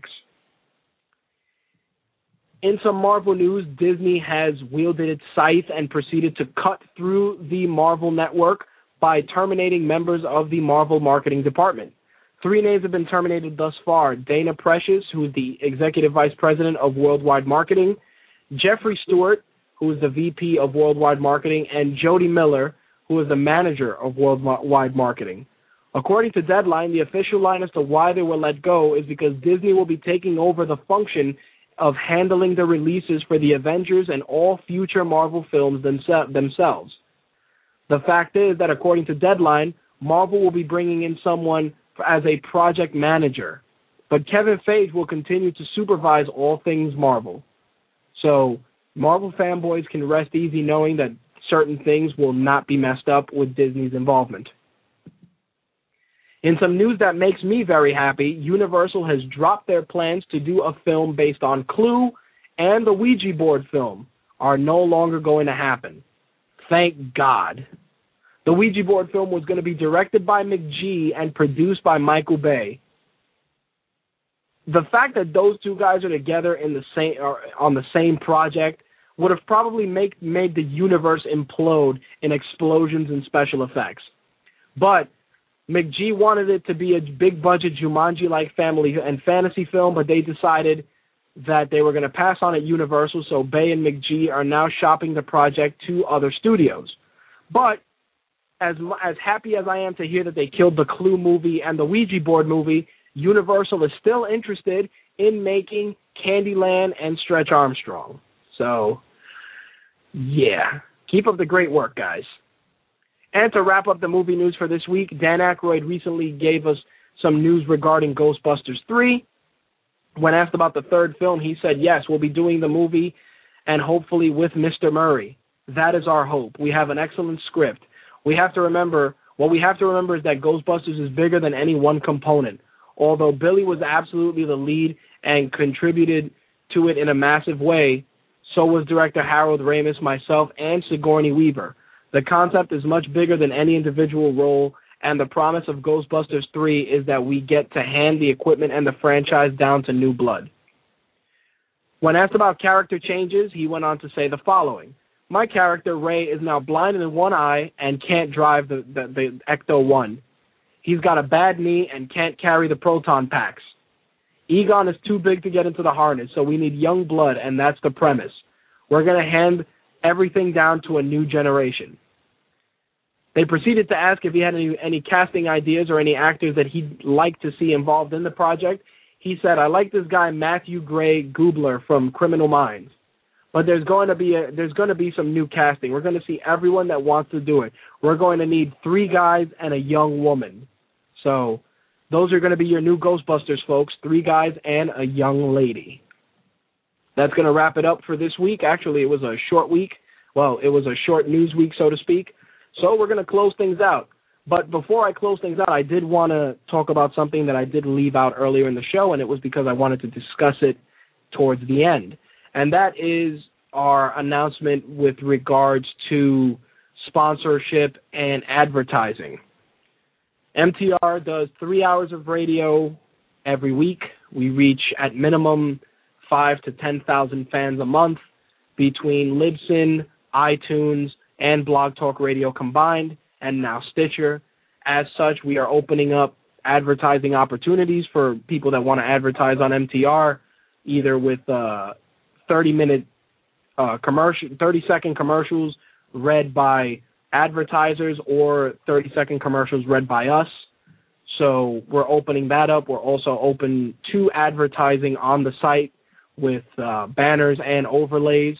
So we are going to be launching the advertising and sponsorship page probably by Sunday evening.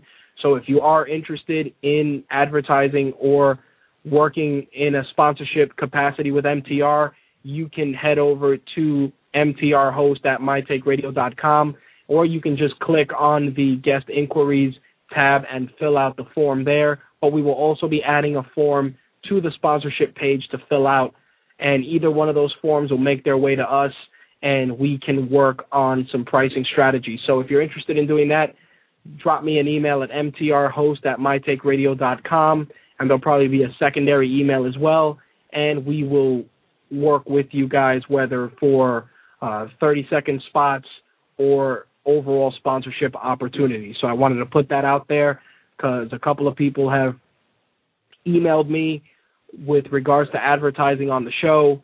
And don't worry, those of you that love hearing stuff from Born Stubborn, Kevin Beard, Don Anderson, WGS Radio, MMA Gospel, all those guys, their spots will be played, but we also want to get a couple of advertisers in there to work with the segments, companies that want to sponsor the MMA segment exclusively or the wrestling segment exclusively, and, you know, of course, movies and games, that kind of stuff. We just want to give you guys just a breath of fresh air. Not only that, but we want to generate some revenue for MTR to give you guys cooler shit and greater coverage of all the stuff you guys enjoy. So with that said, we are going to wrap things up with My Take Radio episode 104 for Thursday, August 25th, 2011. If you're interested in being a guest, have any questions, concerns, you can email me at mtrhost@mytakeradio.com. If you're on Twitter, you can follow my personal Twitter account. It's Rich_MTR on Twitter. Or you can follow the show account, which is @MyTakeRadio. If you're on MySpace, just look up myspace.com/MyTakeRadio on there, which for some reason I'm contemplating canceling that page. We'll see what happens. And, of course, look for us on Facebook, facebook.com/MyTakeRadio. And if you'd like to get our apps, you can go to the Android Marketplace, the Amazon Marketplace, to pick it up for your Android device. If you would like it for your iOS device, whether it's an iPad, iPhone, or iPod, it'll cost you $1.99, and you can pick that up in iTunes. The Android app is also $1.99. It's cheaper than a cup of Starbucks. Do yourselves a favor, pick it up. That way you can have MTR to go, and you can get access to tons of exclusive content, including MTR Behind the Mic, MTR Beyond the Mic, and hopefully some video content that you'll be seeing within the next few weeks as well. Lastly, make sure to look for My Take Radio on Stitcher. You can get the free Stitcher app at Stitcher.com and stream My Take Radio to your Android, iOS, BlackBerry, or Palm device. And lastly, if you have certain GM or Ford vehicles, you can also stream Stitcher through there. And if you are using a Sonos personal audio system, that also has the Stitcher service, and you can listen to MTR there. That's going to wrap it up, folks. Thank you all for listening, and I will catch you guys next week. Take us out, Chappelle. All right. The outro music for this week will be Bare Knuckle Blitz by Will Rock, and that's on ocremix.org's Heroes and Villains official soundtrack. You can get that at ocremix.org, and you can download the entire Heroes and Villains soundtrack there, either via direct download or via torrent. Peace.